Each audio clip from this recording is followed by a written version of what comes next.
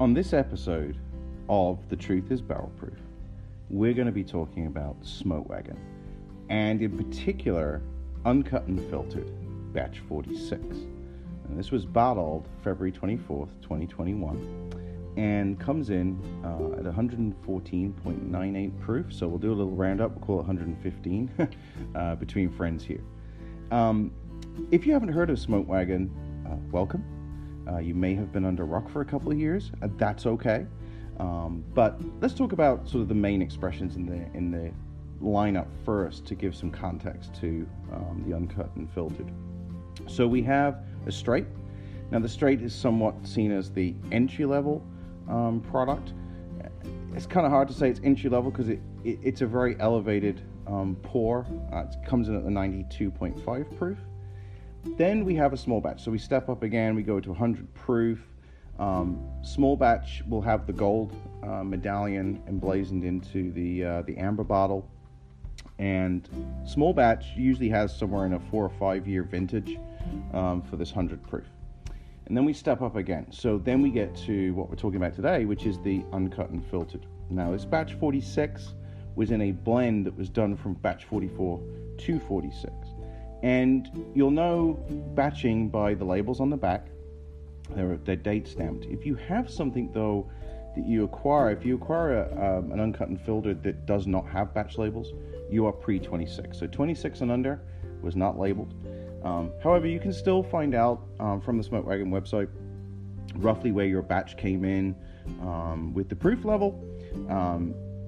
The proof levels typically for Uncut and Filtered have gone from about 56 to 58%. So there is a little bit of variance, but that's kind of one of the things that draws me personally to the Uncut and Filtered. I love the fact that we have a really transparent brand out of Las Vegas, Nevada. It's using MGP. I like MGP, but they've been very clear about their blends, their vintages that they put in here, their mash bill. So the mash bill on Uncut and Filtered, 60% corn, 36% rye, 4% barley. And you will see blends from 4 year to 10 year.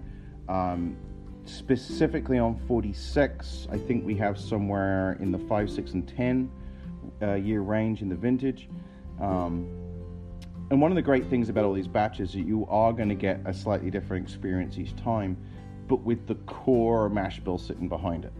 And I love it because things age, different times, the barrels are from different parts of MGP's warehouses, and that's one of the great things that I love about the transparency that Aaron, who has been blending down there in Las Vegas, has been doing, is always creating the core of Uncut and Filtered, but sometimes, some of them have a little bit more heat, some of them got a little bit more cinnamon. There's just different elements to these batches, and I think that's what makes it interesting and intriguing, and one of the reasons why I have been collecting a lot of the batches. Let's crack this bottle and let's see what we've got going on. So we give it a little pop here and a little pour. So one of the things about this particular bottle to note, we've got this beautiful amber bottle, the wax in set. I think it was one of the very first bourbon bottles or whiskey bottles that actually has the wax in set, and it's got this beautiful stamped flower around the bottle. So that's the Nevada State flower for reference. Just a really elegant amber bottle, sort of Western feel, the old school Western feel of whiskey bottles. So it beautifully packaged, really well thought out and executed. And then we've got this pour. Oh yeah. So I've had quite a few of these Uncut and Filters now for quite some time, and you can already tell this one's going to be kind of one of those special ones for me. I'm kind of glad that I got a few bottles this batch 46. And on the nose, it just envelops up the nose. It's beautiful. This caramel is just like smacking really hard. It's absolutely fantastic. There's some honey on this one as well. It's actually quite beautiful. It's taking a sip. Oh yeah. And I find myself doing that like Aaron does in his videos where he has this pour. This one is just balanced beautifully. And I'm getting this cinnamon, just tons of cinnamon. And then at the end, I'm now getting the build, which I love about Uncut and Filtered. You can get to enjoy the front of the pour on the palate, and then it just develops. It develops beautifully. Now, some of the batches develop a little hotter.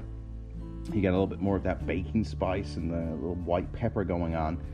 But this one's kind of a little bit reserved. So I'm probably thinking I may have a little bit more of an older vintage in here, supplemented by just a little bit of the younger in this blend. Oh, it just opens up. It's just wonderful. I feel like I'm fangirling about Uncut and Filtered, but it seriously has become one of my sort of staple shelf pours, which is amusing because the state I live in actually doesn't sell this. So, I have to acquire it.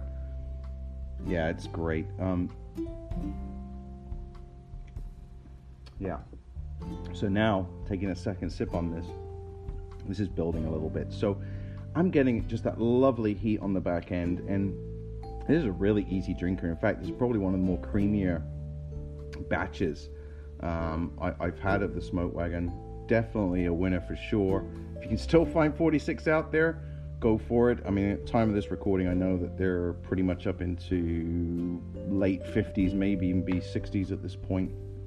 And that's one of the great things, is that you have a product here that is blended. It's got different vintages in it, and every batch is just that little bit different. It's got, as I said, the core common around it.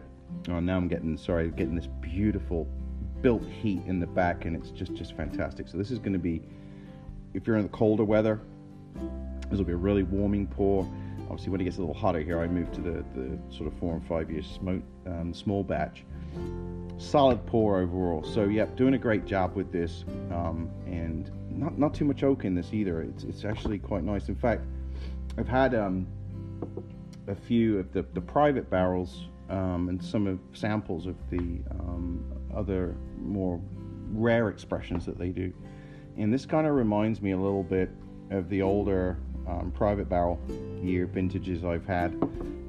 It's just got a little bit more depth to it in the age, so that's why I'm thinking this particular one had probably a little bit more of the older vintages in it. No, just wonderful. So that was batch 46 of a Smoke Wagon Uncut and Filtered. I probably would suggest go try some, see what you think. But yeah, there we go. Beautiful, enjoyable, delicate, with just a nice little bit of heat on the end of it. So just a beautiful pour. Hope you enjoyed the review. Check out the channel for other reviews, and appreciate everyone's time.